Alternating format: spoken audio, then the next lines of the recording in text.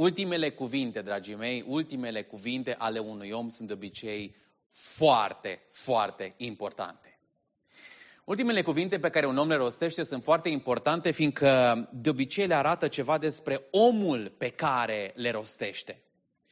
În 1883, în anul în care a murit Karl Marx, pe data de 14 martie, menajera a intrat în camera unde se afla Karl Marx, care era pe patul de moarte, și a spus: domnule Karl Marx, spuneți-mi ultimele cuvinte, pentru că vreau să le notez, vreau să le fac publice. Și în momentul acela, Karl Marx a spus cu voce tare: ieșiți afară, ultimele cuvinte sunt pentru proștii care n-au spus destul în timpul vieții lor. Dați-mi voie să vă spun că cred din toată inima că Karl Marx s-a înșelat. Cu toate că sunt unii care nu spun nimic în viața lor. Domnul Iisus Hristos nu s-a încadrat în categoria aceea. Domnul Iisus Hristos, dragii mei, nu doar că a spus lucruri importante și cuvinte importante în timpul vieții sale, dar în această seară ne uităm și vedem că pe lângă toate cuvintele pe care le-a spus, Domnul Iisus Hristos a avut de spus câteva lucruri foarte, foarte importante când era pe cruce. După cum bine știți, în ultimele 6 ore, când El a stat atârnat între cer și pământ, Domnul Iisus Hristos a făcut 7 afirmații extraordinare, numite sau cunoscute și sub forma de ultimele 7 cuvinte pe care Iisus Hristos le-a rostit pe cruce. Dragii mei, El n-a rostit cuvintele acestea pentru că n-a avut ce să spună în timpul vieții sale. Tot ceea ce a spus Domnul Iisus Hristos în timpul vieții sale a fost extraordinar, fascinant și benefic pentru viețile noastre. Dar, dragii mei, Domnul Iisus Hristos a spus aceste 7 expresii, pentru că cu fiecare expresie s-a deschis o fereastră în cer și cu fiecare expresie noi înțelegem ce a fost în inima Lui și ce a trăit Domnul Iisus Hristos în momentele acelea. Dragii mei, Vinerea Mare a fost cea mai grea zi din viața pământească a Domnului Iisus Hristos. Și ziua asta n-a fost cea mai grea pentru că Domnul a fost părăsit de ucenicii Lui, n-a fost cea mai grea zi pentru că în ziua aceea soarele s-a întunecat, ci a fost cea mai grea zi pentru că în Vinerea Mare Domnul Iisus Hristos a ispășit păcatele noastre, Domnul Iisus Hristos a luat vinovăția noastră asupra Lui și slavă Domnului, prin rănile Lui suntem tămăduiți, mărit să fie Domnul. Dragii mei, dar în cea mai grea zi, în cele mai groasnice clipe, când era batjocorit de preoți, pironit în mâini și în picioare de către romani, în cea mai grea și mai cumplită zi, Domnul Iisus Hristos vorbește cu Tatăl și se roagă pentru noi. Și ce se roagă? Tată, iartă-i că nu știu ce fac. Și seara aceasta Duhul lui Dumnezeu mi-a pus pe inimă să vă vorbesc despre iertare, acum când stăm în fața mesei Domnului. Și așa minutele care ne-au mai rămas să ne gândim și să învățăm din cuvânt. Ce ne învață Domnul Iisus Hristos la cruce? Ce învățăm la cruce despre iertare?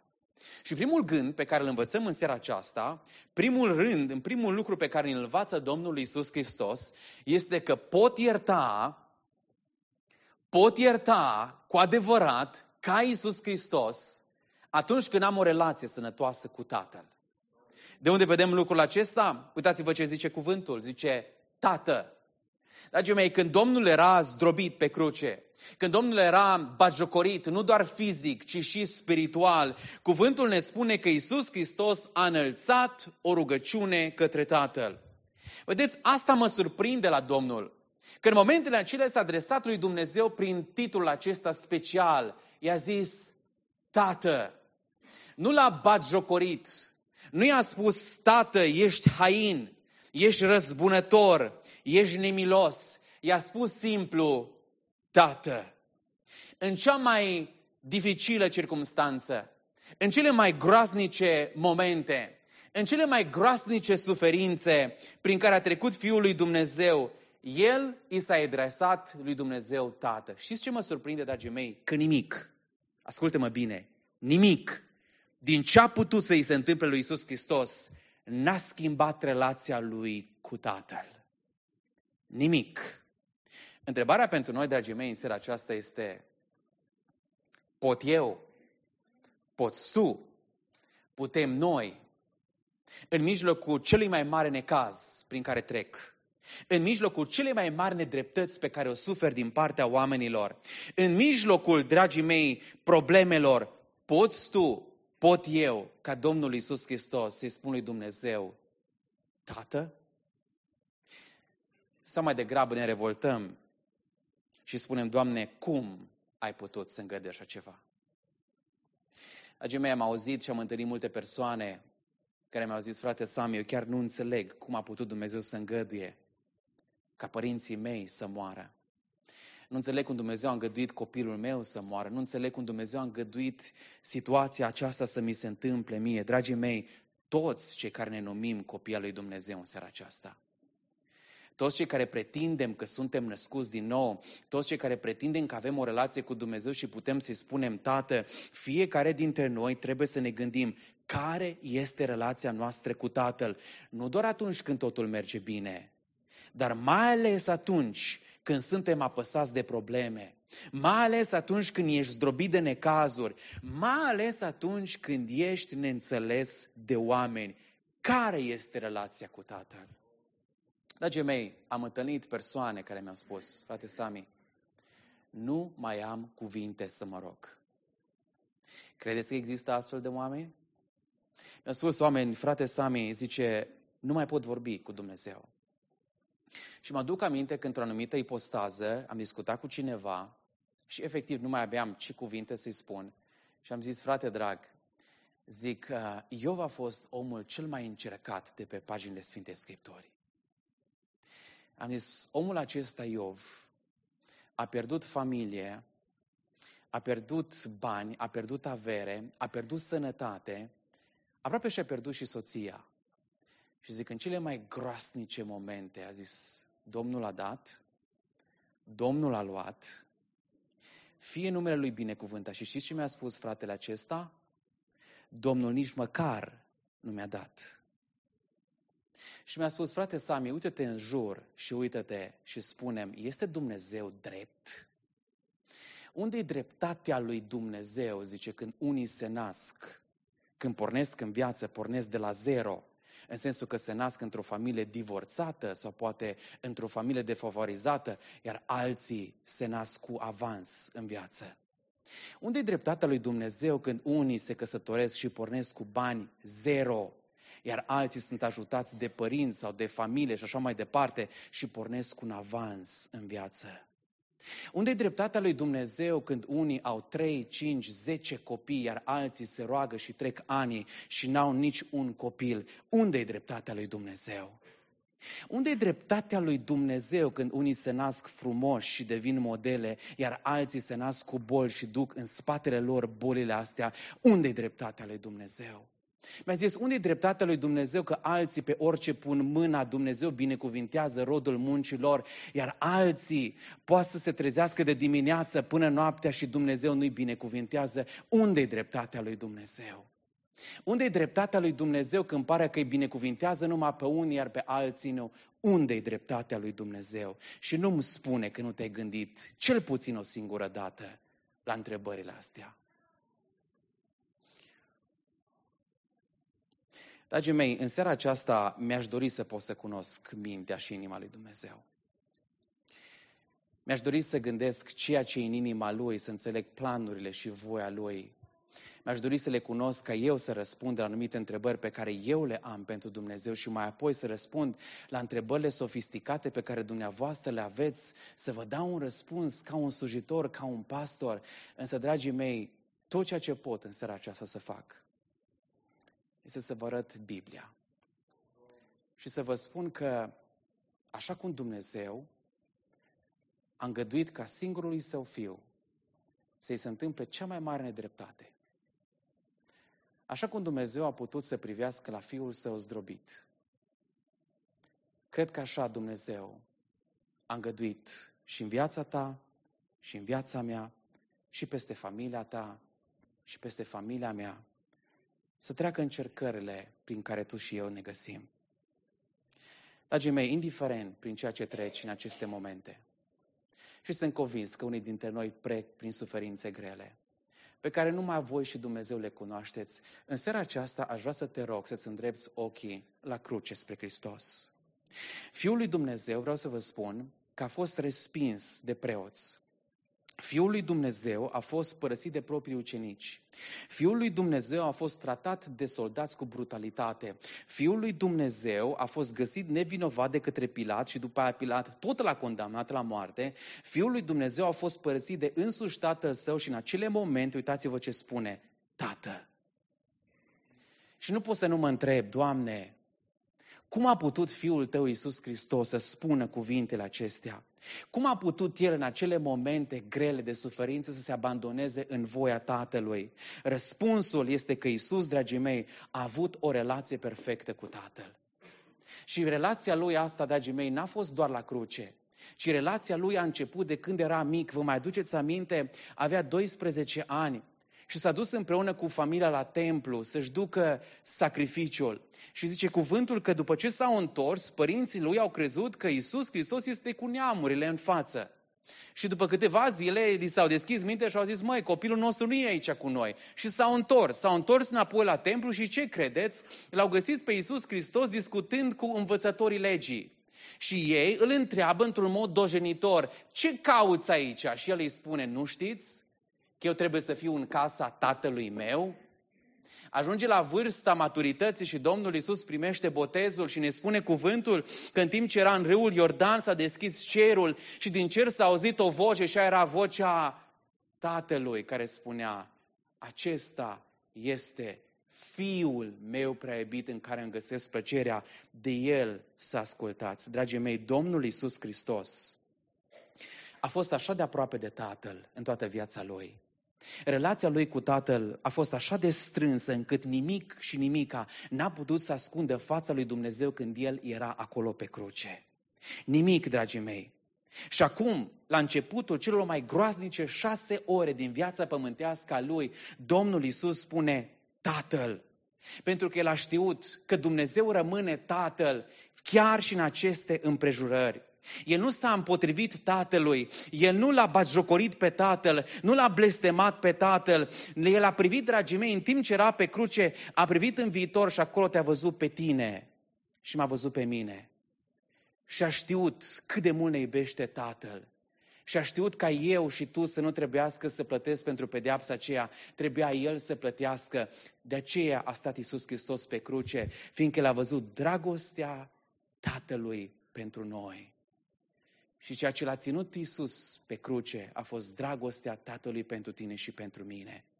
De aceea Domnul a putut să spună, Tată, iartă-i. Dragii mei, cei care ați trecut prin boală și prin încercări, știți bine că atunci când m-am apropiat de dumneavoastră și am încercat să vă aduc un cuvânt de mângâiere, nu v-am spus de la mine, ci v-am spus din cuvântul lui Dumnezeu. Și vreau să vă reamintesc în seara aceasta cuvintele pe care însuși apostolul Pavel, care se afla prin greutăți, le-a dat-o ucenicilor și le-a dat-o bisericii. Zice el la un moment dat, în timp ce el însuși se afla în încercare, zice, cine ne va despărți de dragostea lui Dumnezeu?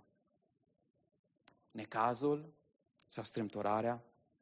Sau prigonirea sau foamea? Sau lipsa de îmbrăcăminte, sau primejdia, sau sabia. După cum este scris, din pricina ta suntem dați morți toată ziua, suntem nesocotiți, suntem socotiți ca niște oi de tăiat. Totuși, zice, în toate aceste lucruri, noi suntem mai mult decât biruitori prin acela care ne-a iubit. Că sunt bine încredințat.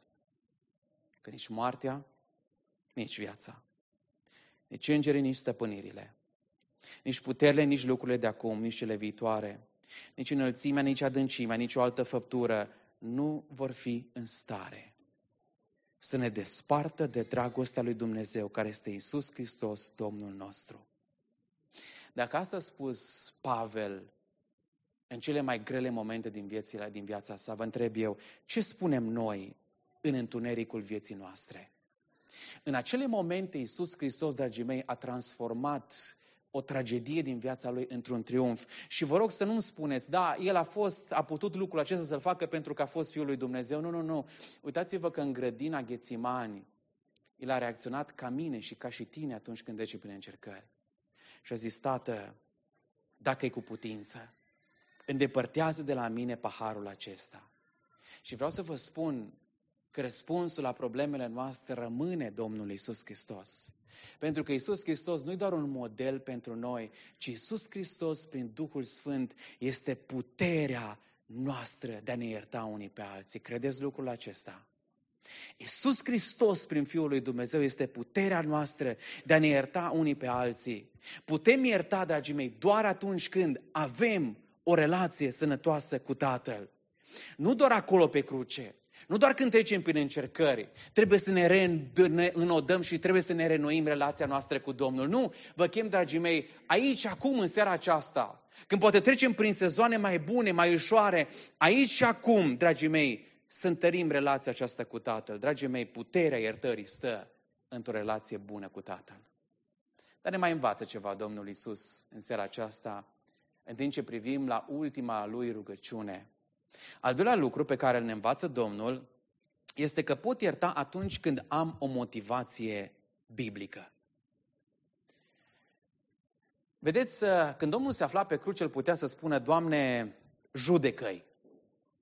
Doamne, în dreptatea Ta, uite ce îmi fac oamenii aceștia. Doamne, adu dreptate în acest moment. Dar Dumnezeu, Domnul Iisus Hristos n-a făcut-o. Și trebuie să recunoaștem că de multe ori și noi, nu-i așa, când suntem nedreptățiți de alții, și noi cerem din partea lui Dumnezeu dreptate pentru cei care ne-au făcut răul. Nu, am vrea și noi uneori, dacă se poate, ca ucenicii, când au trecut prin Samaria, vă mai aduceți aminte, ne-au primit samaritenii, să cerem și Domnului: Doamne, trimite foc din cer puțin așa, să-i perpelească, dacă nu peste tot, măcar așa, puțin la mașină, la casă, nu în totalitate, dar măcar să simtă dreptatea Ta. Tată, judecă-i. Dar uitați, Iisus s-a rugat și a zis: Tată, iartă-i. De ce? Pentru că El a vrut să împlinească voia Tatălui. Și voia Tatălui a fost ca să mântuiască lumea prin moartea Fiului Său. Vedeți, dragii mei, în timp ce soldații băteau cuie în încheietura mâinilor, comentatorul Warren Wiersbe spune că el se ruga, dar vedeți, termenul acesta, verbul acesta este la timpul continuu. În alte cuvinte, când era întins pe lemnul acela, el se ruga: Tată, iartă-i. Când au ridicat crucea și au așezat-o în gura gropii, el se ruga: Tată, iartă-i. Când preoții au trecut prin fața lui și râdeau în față și îi spuneau: dacă ești Fiul lui Dumnezeu, fă o minune, el se ruga: Tată, iartă-i. Când simțea durerea în trupul său, a zis: Tată, iartă-i. Și vreau să te întreb, în aceste momente, este cumva inima ta rănită? Și dacă este, ce rugăciune faci? Și ce rugăciune fac în mod repetat? Dragii mei, răspunsul la această întrebare depinde foarte mult de relația pe care avem cu Tatăl. Fiindcă Iisus Hristos acolo pe cruce a zis: Tată, iartă-i că nu știu ce fac. A ierta înseamnă a dori să lași pe Dumnezeu să-și împlinească scopul Lui în viețile noastre. Și am întâlnit oameni care mi-au spus: frate Sam, e adevărat, în Biblie spune să ne iertăm, dar tu știi ce mi-a făcut cu tare și cu tare? Dragii mei, ascultați care este voia Tatălui în Efeseni, capitolul 4. Zice: orice amărăciune, orice iuțeală, orice mânie, orice strigare, orice clevetire, orice fel de răutate, zice cuvântul, să piară din mijlocul vostru. Dimpotrivă, fiți buni unii cu alții, miloși, iertați-vă unul pe altul, cum va ierta și Dumnezeu pe voi în Hristos. Și interesant, am studiat săptămâna aceasta și am descoperit că expresia aceasta, să piară, face aluzie la țapul acela de ispășire. Vă mai aduceți aminte că în Vechiul Testament, o dată pe an, tot poporul venea la Ierusalim de Yom Kippur, de ziua ispășirii. Și venea tot poporul cu mic, cu mare, și preotul reprezenta poporul înaintea lui Dumnezeu. Și preotul avea în fața lui 2 țapi. Și el se ruga și zicea: Doamne, toate păcatele poporului să fie transferate asupra acestui țap. Și după ce făcea rugăciunea, el tăia gâtul acelui țap și era ca jertfă pentru popor înaintea lui Dumnezeu. Dar mai era un țap. Și țapul acela, știți ce făcea cu el? Îl alunga în deșert. Și țapul murea în deșert de foame sau de sete. Și, dragii mei, de ce? Pentru că alungarea celui țap în deșert era o aluzie la îndepărtarea păcatelor. Preotul se ruga ca păcatele poporului să cadă asupra celui țap și odată cu plecarea lui și moartea lui acolo în deșert, la fel rămânea rezolvată și vina și păcatul poporului Israel pentru un an până la următorul Iom Kippur. Când Pavel zice orice amărăciune, adică în momentul în care noi ne iertăm, zice el să piară, în momentul în care noi spunem am să-l iert, zice iertarea asta așa trebuie să semene ca și cu țapul ăla care s-a dus acolo în deșert și care a dispărut pentru totdeauna. Dragii mei, e ușor să vorbim lucrurile astea în teorie, dar hai să vă dau un exemplu. Câți dumneavoastră ați auzit despre Ieremia? Sunt convins că toți am auzit. Un om după inima lui Dumnezeu. Un om deosebit. Un om al credinței, un om la care trebuie să ne uităm și din viața căruia să învățăm. Dar hai să vă spun, uitați-vă ce rugăciune face Ieremia înaintea lui Dumnezeu într-o situație mai deosebită. Știți că Ieremia a fost un proroc al lui Dumnezeu. Dumnezeu l-a trimis să rostească niște cuvinte din partea lui pentru proroc, pentru popor și Ieremia și oamenii au zis, auzi, noi nu credem că tu ești trimis din partea Domnului. La un moment dat l-au aruncat și trumpuți, au vrut să-l omoare. Zice, cine ești tu? Nu te recunoaștem. Cine ești tu? Oamenii lui, consătenii lui, conaționalii lui, ăștia, vecinii lui, l-au contestat. Și așa s-a supărat Ieremia într-o bună zi. Întoarceți cu mine la Ieremia 18:21. Uitați-vă ce zice omul lui Dumnezeu, eroul credinței. De aceea, zice el, dă pe copii, deci ăștia nu sunt copiii vrăjmașilor, nu sunt copii din alte popoare, ci sunt copiii, deci el nu vorbește despre străini, ci vorbește despre cei din biserică, cum ar veni. Dă pe copiilor pradă foametei și doboară-i cu sabia. Nevestele lor să fie lipsite de copii și să rămână văduve. Și bărbații lor să fie luați de ciumă. Tinerii lor să fie uciși de sabie în luptă. Să se aude strigăte ieșind din casele lor, când cetele aduse de tine vor cădea deodată peste ei. Căci au săpat o groapă și câte gropi nu se sapă și în biserică, nu? Ca să mă prindă, mi-au întins lațuri, câte lațuri nu se întind. Dar tu, Doamne, zice, cunoști toate uneltirele lor făcute ca să mă omoare. Nu le ierta nelegiuirea. Ascultați, om după inima lui Dumnezeu. Și nu le șterge păcatul înaintea ta, ci să fie doborâți în fața ta. Lucrează împotriva lor la vremea mâniei tale. Întreb eu, avea dreptate omul acesta în rugăciunea pe care a făcut-o? Unii ar zice avea dreptate pentru că l-au tratat cum l-au tratat. Unii au spus că a avut dreptate să ceară lucrurile acestea din partea lui Dumnezeu. Însă vreau să vă spun în seara aceasta că Iisus Hristos la un moment dat vorbea cu ucenicii și a zis, mila biruiește judecata. Credeți lucrul acesta? Că de multe ori ni se face nedreptate și noi cerem dreptate din partea lui Dumnezeu. Dar Iisus Hristos zice, mila biruiește judecata. De aceea, în cele mai cumplite momente, Iisus Hristos, când era pe cruce, zice, Tată, iartă-i că nu știu ce fac. Nici nu vreau să-mi imaginez scena aceea când fariseii îl batjocorau, când romanii îi pironeau acele piroame în mâini. Când, dragii mei, Bartimeu, am întrebat, unde a fost orbul Bartimeu să zică, Doamne, mi-ai dat vedere ochilor, am să fiu lângă tine până când vei muri. Unde a fost posedatul din Gadara care a spus, Doamne, m-ai eliberat și pentru că m-ai eliberat am să stau lângă tine până când vei muri. Unde a fost? Și Hristos n-a spus, Tată, nimicește-i. ci Iisus Hristos a spus, Tată, iartă-i că nu știu ce fac. De ce? Pentru că în acele momente Iisus Hristos și-a acordat inima la inima lui Dumnezeu.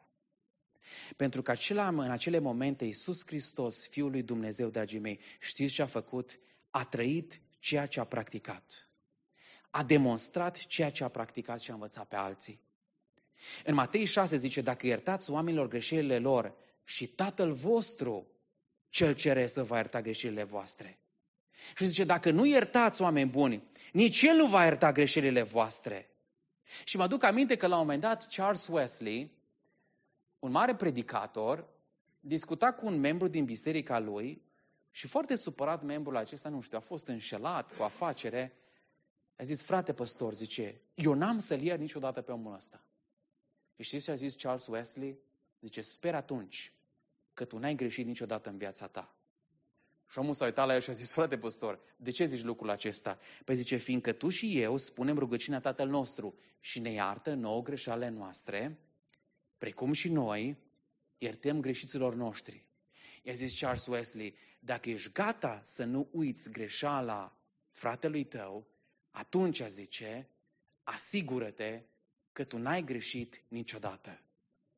Aș vrea să vă întreb, dragii mei, în seara aceasta, suntem noi gata să urmăm exemplul Domnului Iisus Hristos? Fiindcă asta mă conduce la ultimul gând. Ce învățăm la crucea Domnului Iisus Hristos? Învățăm că putem ierta, dragii mei, atunci când avem o relație bună cu Tatăl. Putem ierta, dragii mei, atunci când înțelegem mesajul iertării și înțelegem, dragii mei, putem ierta atunci când înțelegem starea celor care ne-au greșit. De ce să-L ierte? De ce să ierte Domnul Iisus Hristos? Zice El, Tată, iartă-i că nu știu ce fac. Pe baza aceasta, Dumnezeu Tatăl i-a iertat pe oamenii aceștia. Vă întreb eu, știau soldații ce au făcut atunci? Au știut oamenii din popor ce au făcut? Eu sunt convins că au știut. Știau oamenii aceștia că ei l-au crucificat pe Domnul Iisus Hristos? Eu cred că știau. Dar ceea ce n-au știut ei a fost enormitatea greșelii pe care au făcut-o. Ceea ce n-au înțeles ei a fost implicațiile a ceea ce au făcut. Ce nu știau ei, Apostolul Pavel ne luminează în sensul acesta și uitați-vă ce spune el în 1 Corinteni 2, de la 7 și 8. Zice el, noi propovăduim înțelepciunea lui Dumnezeu, cea tainică și ținută ascunsă, pe care o rânduise Dumnezeu spre slava noastră mai înainte de toți vecii și pe care n-a cunoscut-o niciunul din fruntașii veacului acestea, că dacă ar fi cunoscut-o, zice cuvântul, n-ar fi răstignit pe Domnul Slavei. De asta ei l-au răstignit, pentru că n-au avut înțelepciunea lui Dumnezeu.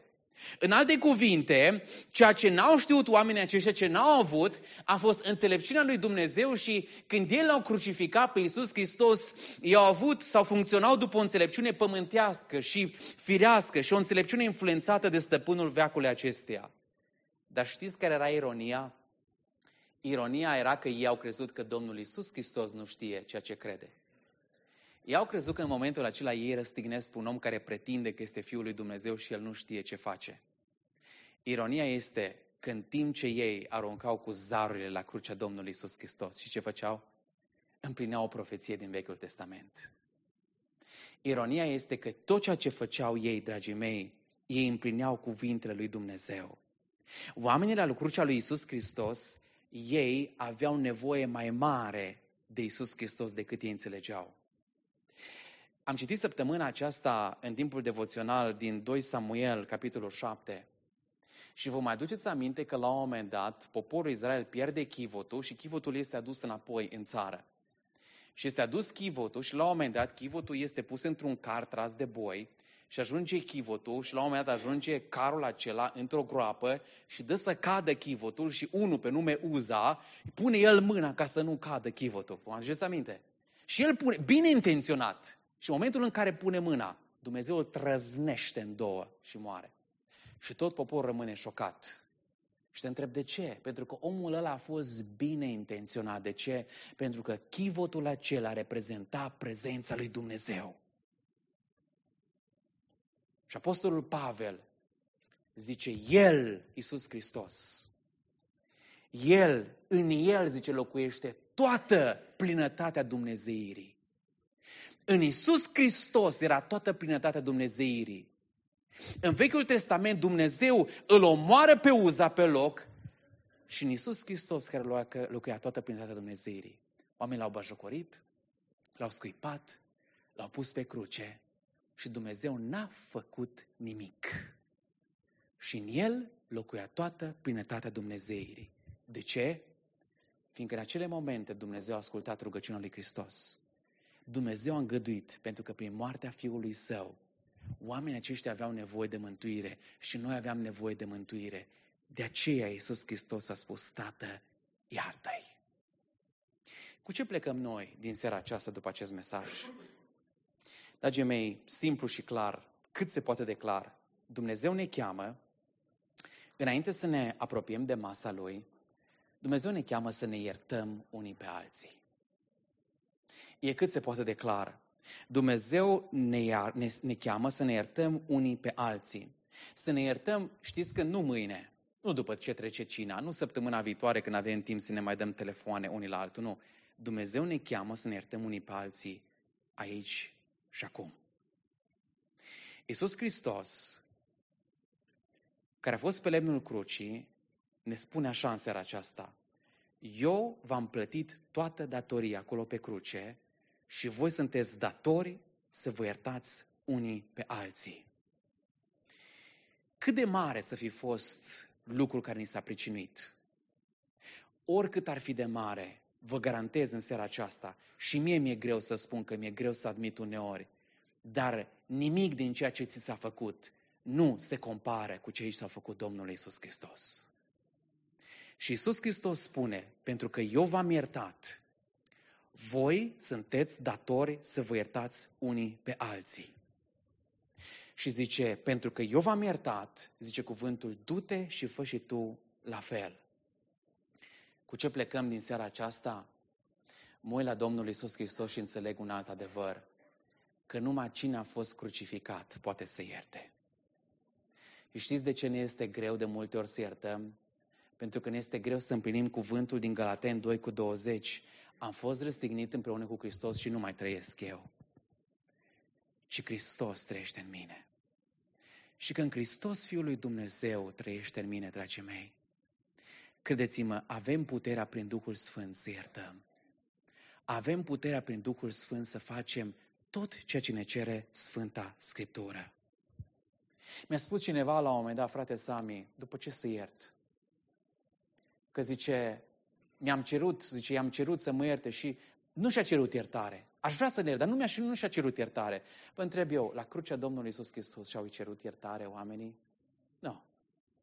Și Domnul tot le-a oferit iertarea. Cu ce rămânem în seara aceasta? Iisus spune, am iertat toată vina. Mergeți și faceți și voi la fel.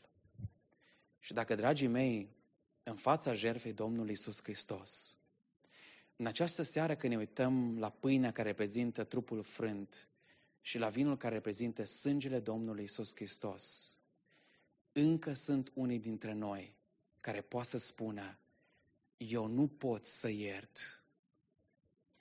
Sper și nădăjduiesc ca cei care spun lucrul acesta să nu fi greșit niciodată în viața lor.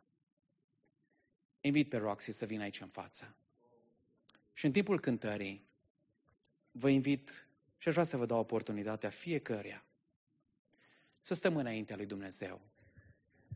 Dacă vrei cu capul plecat, dacă vrei cu ochii închiși, dacă vrei poți să stai cum ești. În timpul acestei cântări te chem în numele Domnului Iisus Hristos. Să te gândești la cât de mult ți-a iertat. Să te gândești la ce relație ai cu Tatăl. Să te gândești dacă relația ta cu Tatăl este aceea pe care a avut-o și Iisus Hristos cu Tatăl Său. Și dacă nu, apropie-te de El și spune-i, Tatăl, primește din nou în brațele tale. Dacă Iisus Hristos ne-a poruncit să ne iertăm pentru că El a iertat și ți este greu, în aceste momente spune, Doamne, eliberează-mă. Eliberează-mă de amărăciune, de neiertare și ajută-mă să mă pot apropia de masa Domnului în curăție și cu o inimă curată. Sângele Tău să-mi curățească inima, sângele Tău să mă facă din nou făptură nouă. Mă ridic din nou în mâinile Tale și primește-mă ca pe un fiu risipitor.